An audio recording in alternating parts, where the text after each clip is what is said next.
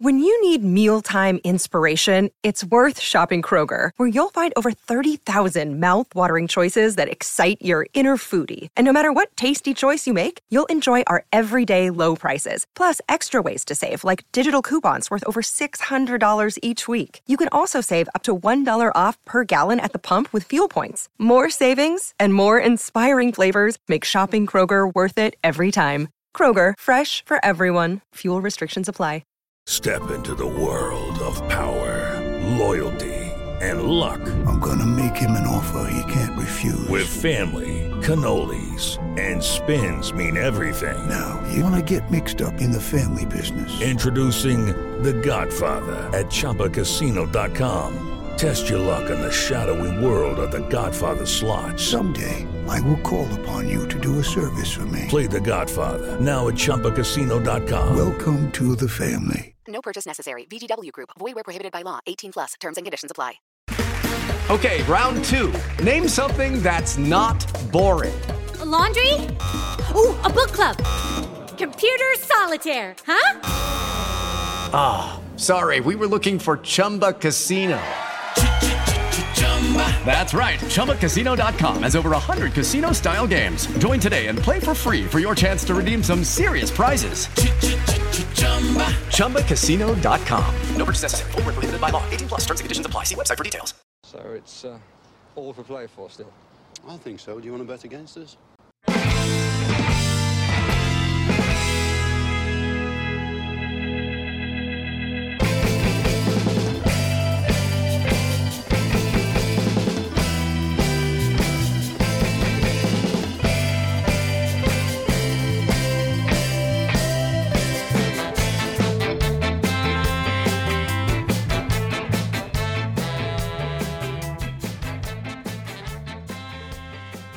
Hi, villains, and welcome to For the Love of Paul McGrath podcast. And to be honest with you, I bet you didn't think I was going to be coming back to you again twice in 24 hours, but I am. I did say that we are not going to take a break for the off season because, to be honest with you, some of the best moments that Aston Villa fans have are in the off season when the hope and the expectation and everything is at its highest, and we get new players in, and suddenly we start off just after the season is finished and we say, God, wouldn't it be great to finish 14th? And by the time the season kicks off, we're already in Europe in our own minds. And I love the off season. I love the transfers, the transfer window. I love trying to figure out, what changes are being made. We've got a new shirt coming out soon. It's really exciting. This is going to be even more so exciting because it is so short, I suppose, this year as well. But I'm not going to do this on my own because I know that everybody will turn off if they thought that I was going to do this on my own. I'm joined by somebody that I think the whole Twitterverse nearly knows at this stage. It is the wonderful Stephen, and he goes by @VillaAnalytics on Twitter. So if you aren't following @VillaAnalytics, you're actually not as smart as you should be, because the amount of information that he puts out on that Twitter page actually immediately makes you smarter about the game of football. And I'm delighted to have him here on the show today. Stephen, how the hell are you doing? I'm all right. Thank you very much for having me on. That's a very complimentary introduction. Well, look, you're the one who does all the work. All I can do is say it how I see it, I'm a big fan of stats. I'm a big fan of numbers. And I think that numbers, while they're not the be-all and end-all when you do categorize whether something has been good or bad, I do think it's important to have all the data that you possibly can have at your fingertips to make an informed decision. And I always liken it to, I suppose, there's a couple of people that kind of either agree with that or that they don't. And I think Aston Villa are in the situation whereby they agree with that at the moment. And I know we're going to get on and talk a small bit more about analytics, the role that that we might feel they will play in sports as a whole, and how it will transfer into football, soccer, I'm going to call it, because we will be talking a small bit about American football in a moment, just how it's implemented there. But obviously Aston Villa, and the reason that I have you on is you wrote an absolute banger of a trade yesterday on Johan Lange, Aston Villa's new technical director. Myself and Paddy were doing a podcast when the news broke yesterday. It's funny because we recorded half the podcast in the morning before I went to work. On my lunch break, I said, Paddy, hop on, we'll finish on off that podcast. And next thing, the news broke about Johan Lange. So we were mid podcast and it did. So we could only kind of talk about what we knew at that time. Now the dust has settled and I've become a lot smarter about the situation from reading your thread. we are in the age of analytics and in the age of, I suppose, spreadsheet scouting along with traditional scouting in Aston Villa, and that is something that Johan Lange brings. But tell me a small bit more about what you feel, or what you're digging, what you've dug into, and what you've seen from Johan Lange. A bit more about what you know about him and what he's potentially going to bring to Aston Villa. Well, yeah, as you mentioned, I think statistics are going to start to play a much bigger part in our recruitment than they did when we had Suso. I think we'll look to recruit younger players, as we already were for the most part. But I think based on Lang's time at Copenhagen, I would guess that we would be going for younger, promising talent, probably from the Championship, and as we move up the league, which we'd all hope we would do, from lower down in the Premier League as well. That's really the way he recruited in Denmark, and I think he should scale it up quite naturally to Villa. And that's an interesting way, because this is new to the Premier League, or I'm going to put new in quotation marks. This is new to the public who supports the Premier League. And I've just had an epiphany there. It's just popped into my mind. Max Aarons is wanted by Bayern Munich at the moment. Now, if you think about it, and you mentioned there about lower down the Premier League, as you move up through the food chain of clubs, and we'd be looking at players lower in the Premier League. Max Aarons finished on a team that played in a team that finished stranded at the bottom of the Premier League, devoid of attacking intent for a lot of the year, and conceded a ton of goals. Now, what could one of the best teams ever created in Europe, that are probably favourites at this moment in time to win the Champions League, what could they see in a 21-year-old kid that leaked goals for fun and finished in a bad team in the Premier League? So when you look at it, Bayern Munich are seeing intangibles in him. They're seeing statistics potentially somewhere along the line that maybe he's positioning. Maybe they're seeing. I don't know, because obviously I don't know what they're looking for, but they're obviously seeing something like that in him. My mind is also cast back to the craziest rumor I thought of the whole January transfer window was Anthony Robinson from Wigan is going to AC Milan for 11 million. And you're going, who's Anthony Robinson? I've never heard of him. And he was only okay for Wigan in the Championship. And then you're kind of going, what are AC Milan doing? They're spending 11 million on a USA international called Anthony Robinson that literally I know that many people know about.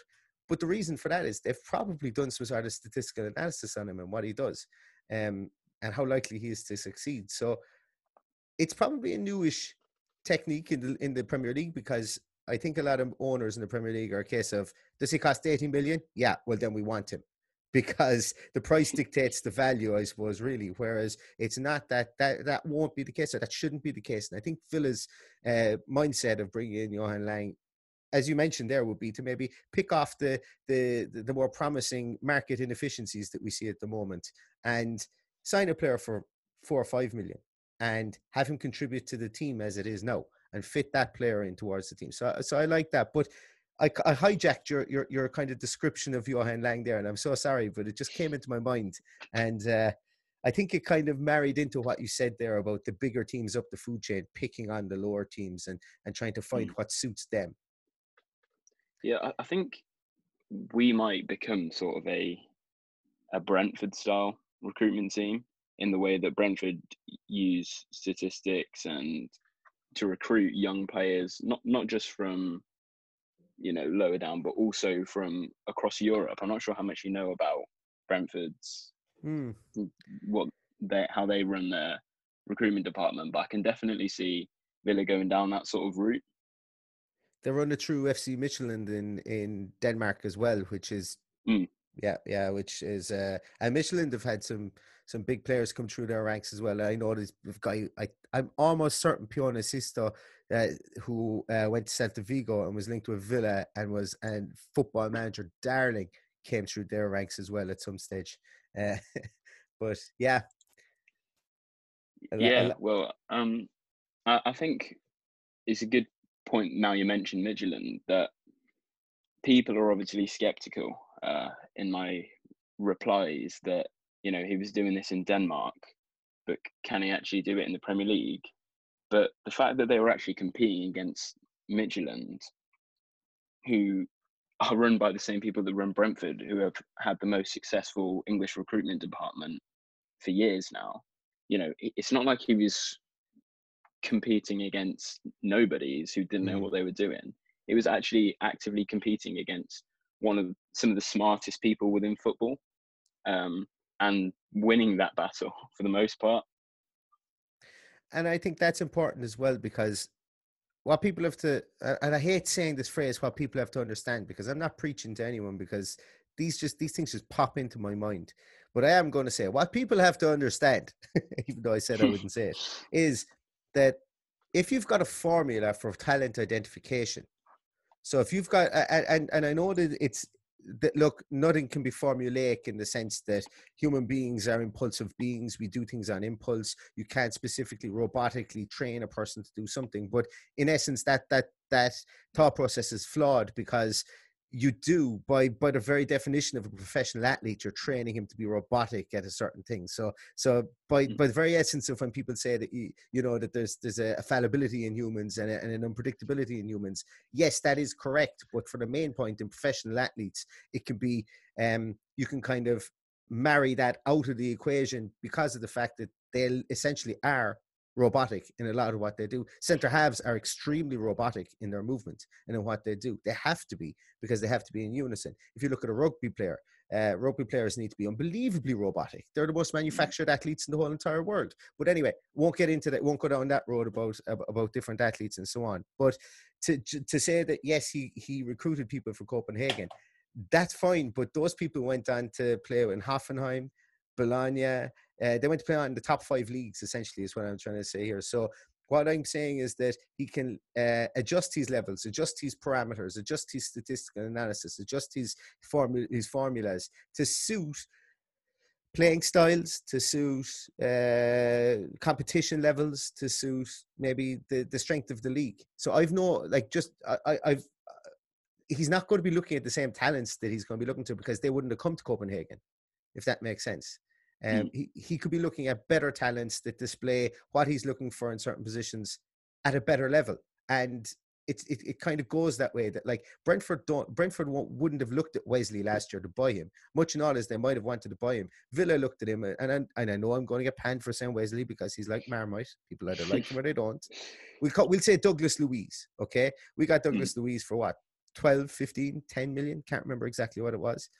Brentford wouldn't have looked at him because they couldn't afford him, but I can guarantee you they want him in his team, and he would have fit a lot of things that they would have done. So you have to talk about tiers and levels, I suppose, from that point of view. And yes, he did it in Copenhagen, but you can only play with the deck that you're dealt, So exactly. As you move on to Aston Villa, it's his formula, it's his process that people are looking for, they're not really even looking at the players that he signed. That's fantastic, and his track record is fantastic.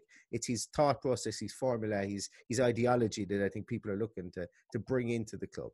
Would that be correct in saying? Yeah, exactly. I saw one comment that was, "That's great, but we don't need 900k Danish players." But if you actually look at the 900k Danish player, that was a player who signed from the Danish second division, who scored 30 goals in their title-winning season, sold him for 9 million the season after, and then went on to get 9 assists in the Bundesliga for Hoffenheim. Like, if he can sign a 900k Danish player that's that good, go ahead. Yeah, absolutely. And like it's because of Jim White's yellow tie and the fact that it flashes across the bottom of your screen when it's 90 million pound Danish player. I couldn't have, like, the best players that Villa have ever had have been for meager sums of money. We are that team that we get a Paul McGrath for half nothing. He comes in, and as you know, by the end of the podcast, I bloody love him. He comes in, he's the best player, one of the best players we've ever had. Brian Little didn't pay anything for best player. Like, this is the type of team we are. We're not Galacticos, and I prefer, like, John McGinn. Who the hell is giving out about spending 2.5 million to Hibs? We have got one of the best and most dynamic midfielders. He would get into most teams in this Premier League, and when we sell him, he's going to go for 30, 40, 50. So it's John McGinn. Nobody gives out about John McGinn, yet this is what this guy's been brought in to do, is to find more John McGinns. Well, if you look at a championship promotion, we spent 30 million combined on Hogan and McCormack, but it was actually the 2 million Hurahan and the 3 million McGinn that got us promoted. Yeah. And another way to look at it as well is if he can do that, if Lang can do what he did at Copenhagen with a 3 million budget, imagine what he could do with 100 million budget. Like, it does scale up. He's not just going to sign 60 £2 million Danish players, is he? He's gonna scale it up. He'll go for the likes of Buendia and whoever from the Championship. It's not as I don't think there's any reason to be so skeptical just because he did it in Denmark. I couldn't agree more. I absolutely couldn't agree more. And what makes me even like this guy a small bit more is he does know English football, and you know what? It's just after popping into my mind. I have a second cousin that played with Wolves on that team when he was. I'm almost certain, he would have been on that team when Stel Solbakken was over them, because I think it was Mick McCarthy, Dean Saunders. No, Mick McCarthy, Solbakken, Dean Saunders, I think is the way their management went. And then when Saunders was there, Anthony was sold to Walsall, or he left. Yeah, so actually, I just realised that I might be related to somebody who actually could give you the inside scoop on Johan Lange, actually. So that's interesting. I try and give him a shout. And so if you're listening, give me a shout and let me know if this guy's sound. But he was in the league he was in English football for a year as well. So it's not as if he's coming in cold into this whole situation. And also, the Danish league, they would have played in the Europa League quite a lot as well. So it's not as if he's only ever just bought players to compete at the Danish league. He's gotten them far in the Europa League. They've been in the Champions League, I think, as well. And also one of the biggest things I took from your thread as well on Twitter was he's rebuilt teams. In 2016-17, he's flogged off half his team and rebuilt again. And he went for it again. In 2014-15, you mentioned that he had players, sold off a load of players. 15-16 was a down year. 16-17, he bought those players and then flogged them off at the end of the year again. So he's built numerous teams. So he's not afraid to back himself to find the next big thing. And like in the last 3 years, Copenhagen have made £30 million of profit. And that's not necessarily out of his decision. That's out of recruiting good players, but being forced to sell them based on the finances of the league. Last summer, they sold their 2 best players in Skelv and Vavro. Yet they knocked Celtic out of the Europa League this season. They beat them 3-1 away from home. Yeah, like they're not a bad team at all, and they've been built for nothing. So. With the financial backing, I really believe this is a really, really good appointment.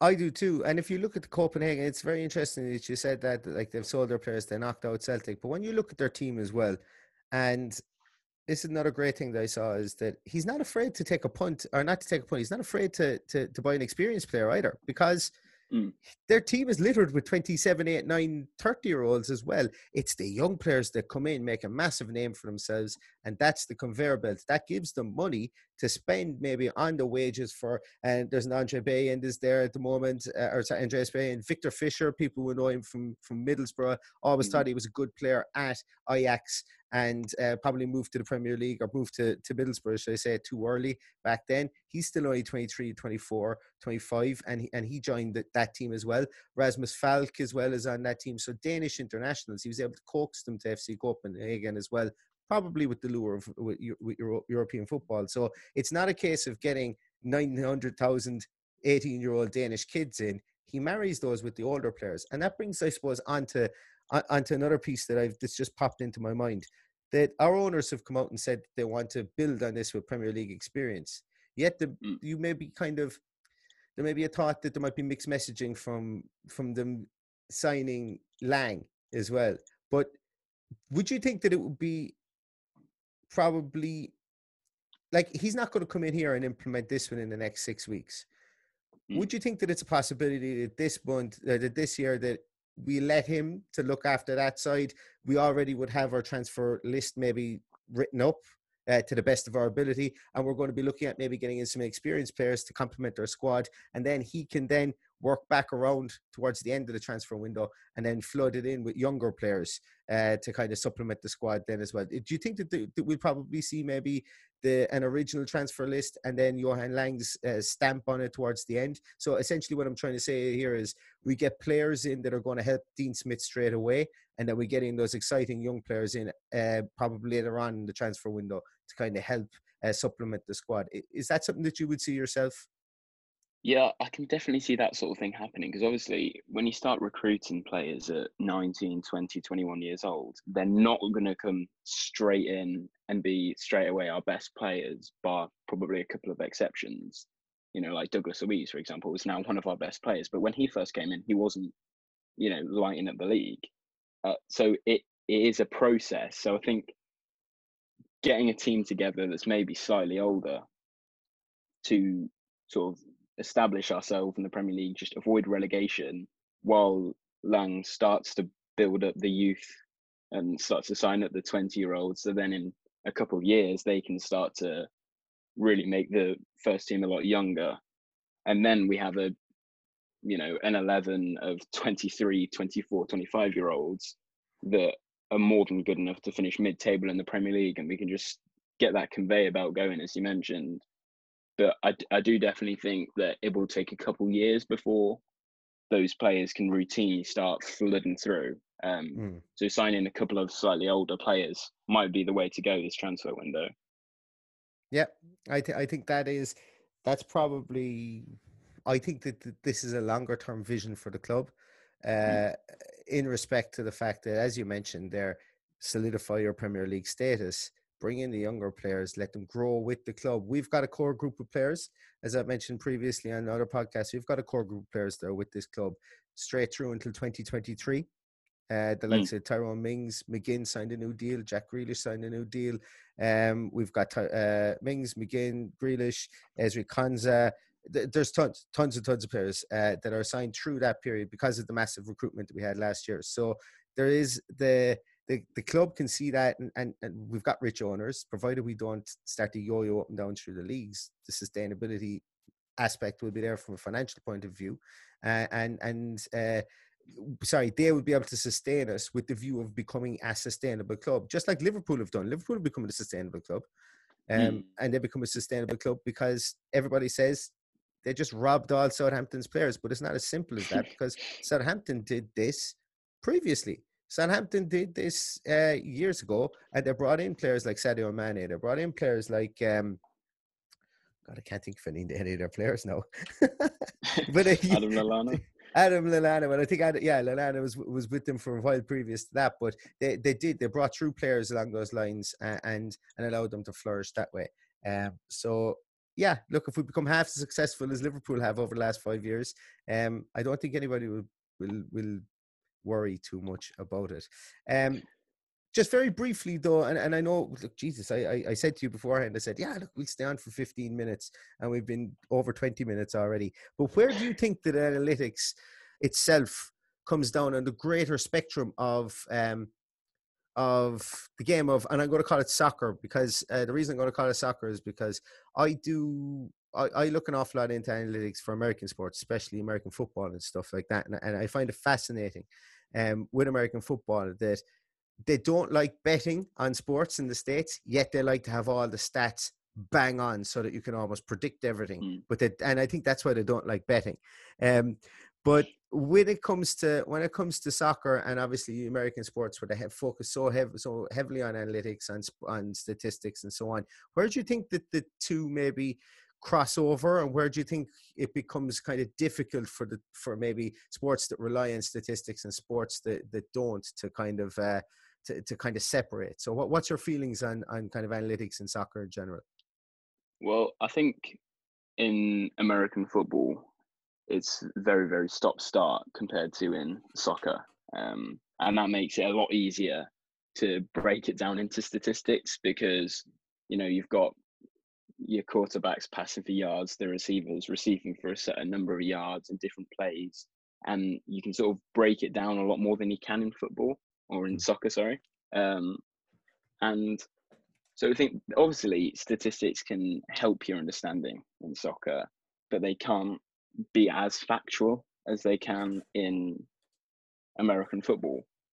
Yeah. However, I think when you look into soccer, most of the good players will have good numbers as well. And actually, the players with bad numbers, in 2 years down the line, you'll probably go, they're not as good as I thought they were. So numbers in soccer can really be used as like a preliminary tool, because if they've got, if you watch them play and then you go, this guy's pretty good, they'll probably have decent numbers. But if they have decent numbers, they're not necessarily good. So I think the best way to use them is as a preliminary tool to sort of go, right, there's 1 million players in the world, 200 of them have numbers good enough for Villa. So we'll just watch those 200 instead of randomly watching 1 million players. And then you can actually narrow down the player pool of players that you want by using the numbers. That's actually really interesting, because I hadn't really thought of that. But that is interesting, because I suppose if you can not specialize, I can't think of the word I'm looking at, maybe focus in certain areas over time. Over time, you will get that right. So there will be kind of a betting in period, I think, for that. That's why I think this year they are going to sign experienced pros from the Premier League, because it's going to take time to kind of figure out what do we want. When do we want to, like, what age groups do we want this from? Where are we going to look for? So you're to narrow down your filter, I suppose, really, is it's going to take time for him to come in and do that over the course of this year. But that's really interesting. And I suppose, like, it could be a situation that, look, we all look at Jack Grealish, and Jack Grealish is a fantastic player. Yet you talk to someone from Leicester and they say he's a floppy-haired diver who never gets up off the ground. Yet you come out with a stat yesterday that says he's dribbled the ball further, 14.1 kilometers over the course of the season. That's the most of any player in Europe's top 5 leagues. Like, your eyes will deceive you. So there are situations whereby human situations, just like with referees, your eyes will deceive you, but the numbers may not. So if you're making decisions on your eyes only from a scouting and a talent identification point of view, and you're completely blind to the numbers, yes, you may get stuff right. Absolutely. Look, you may have a talent for it, but to mitigate risk, having numbers and having the traditional methods together as a cross-reference, as a checks and balances, has to be 100% more efficient than not having them, if you know what I mean. And I know that when we tried this previously, I think it was with Paddy Riley. Paddy Riley was here with Lambert and Sherwood and a couple more. Like, we saw influxes of players for smaller money from the continent. But I think the biggest problem there was that from the top down, people weren't really on board with it. There was one person, Randy Lerner, was trying to sell the club, and he was kind of like going, let's try this. Let's try and bring people in. I'll get a bigger return on my investment, because we'll bring in an Alex Tonev. He'll bring him in for 2.5 million, and Nicholas Elenius. We'll flog them off for 10 million at the end of the year when they score in a couple of goals. And it never transpired, because the manager at the time never felt fully comfortable in playing them. So therefore they didn't get exposure. Their confidence dwindled. Paddy Riley, or whoever, I think it was Paddy Riley that made those decisions, I'm almost certain. He then was getting frustrated because he was bringing players in and being made out to be the bad guy. He gets the road after he brings in the likes of Jordan Vertu, Jordan Amavi, brings in Jordan Ayew. That time we got all the 3 Jordans, who've gone on to be very good players since, by the way. They just didn't do it at Villa. So it needs to be a top-down approach, and this is why I like it, because Dean Smith, you mentioned Brentford. We're going right back to the start of the conversation again. You mentioned Brentford, and Dean Smith, where did he manage? Brentford. What have Brentford done for the last 5, 6, 7 years? This very exact situation. So anybody, I think, that is skeptical about this, I would be a bit more optimistic than skeptical if I was you, because this isn't a knee-jerk reaction and a change of direction out of nowhere. I think that this has been in the pipeline for some time, and I think that they thought they could probably get it with Patash. And if you looked at Dwayne Balaguer's notes that said that Purslow and Smith wanted to go one way, Petarish wanted to go another way. I don't particularly buy the Nzanzi drink water thing. It could be true, I don't know. But having everybody from the top down on the same page is going to make things an awful lot better, because we don't need to be changing managers, or we don't need to be changing technical directors at the drop of a hat at the end of every year. Mm-hmm. So I'm all for that. Yeah, and I think, as you mentioned about the season we went down, the players that we were bringing in with the Jordans, Idrissa Gueye, Adama Traore, I think that was really the season we got it right, actually, weirdly. that was probably the best year of recruitment that we've had. Yeah. But the thing is, we didn't have the starting base of experienced Premier League players who were already good enough, were already ready to lead the squad. And that's why, as you mentioned about this summer, maybe we should bring in a few experienced Premier League players that we know can do the job, as well as the slightly younger players, so that, if we had a couple players that would keep us in the league, then 2 years down the line, or 5 years, 4 years, 5 years down the line, when Adama Traore, Jordan Veretout, Jordan Amavi, all of them are as good as they are now, then they're all still playing for Villa in the Premier League. Yeah. It's as simple as that. And it really is as simple. It's that easy. Well, it's that easy when you get it right. But that's what good looks like. Liverpool have gotten extremely lucky as well with their transfer business. Now, look, they've mitigated any risk that they would have because they've done their homework. But you see it. They had the luxury of seeing a lot of their players perform in the Premier League and spending 80 million on Virgil van Dijk and spending 40 million on Sadio Mane and spending 40 million, 20 million, 30 million on Lovren and Nathaniel Klein, who went on to different paths. And, so they had that luxury of seeing these players, but essentially they did the same thing, except what they did was they just wrote bigger checks. They got players that they wanted to fit in, and then they did that, and they're reaping the rewards now with Jurgen Klopp. So it's all to be written. I'm super optimistic, and I hope that we can see this top-down approach for numerous transfer windows to come, because it's going to need 4, 5, 6 years. And I don't think we've got trigger happy owners anymore that will get frustrated and fed up, because I think this team will always be built with an eye on the worst case scenario, but with also an eye on we are looking to be progressive and ambitious, as they mentioned in their statement, progressive and ambitious.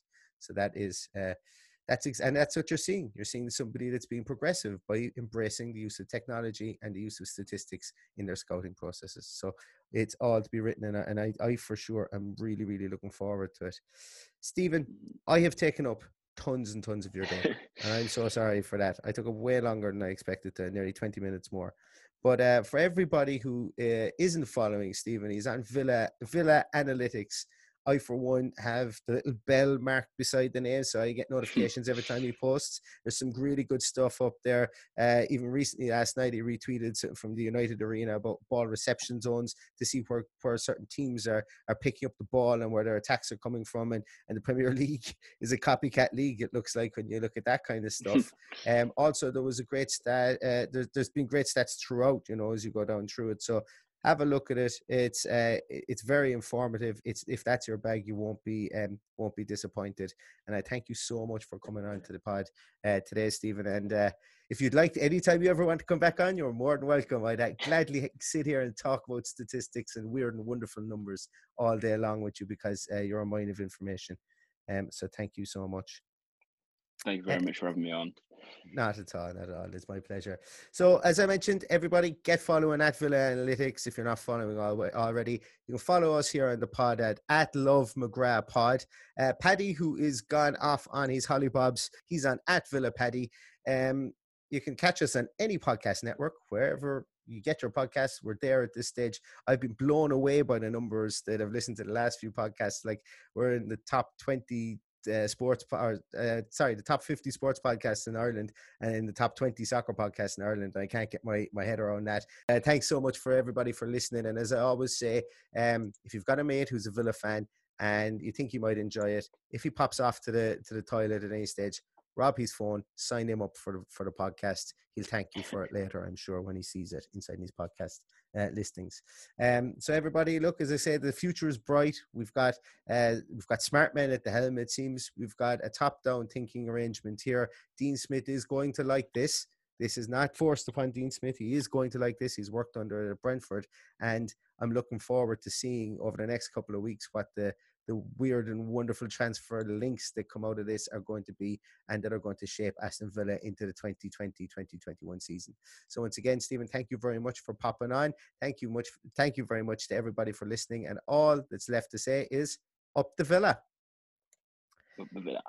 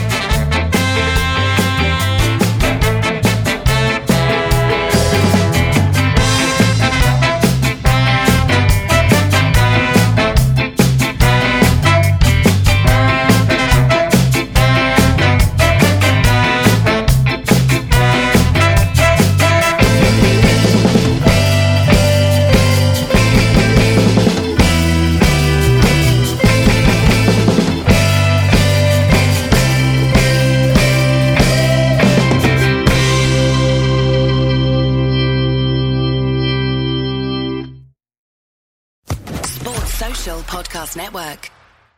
Step into the world of power, loyalty, and luck. I'm gonna make him an offer he can't refuse. With family, cannolis, and spins mean everything. Now, you wanna get mixed up in the family business. Introducing The Godfather at ChumbaCasino.com. Test your luck in the shadowy world of The Godfather slot. Someday, I will call upon you to do a service for me. Play The Godfather now at ChumbaCasino.com. Welcome to the family. No purchase necessary. VGW Group. Void where prohibited by law. 18+. Terms and conditions apply.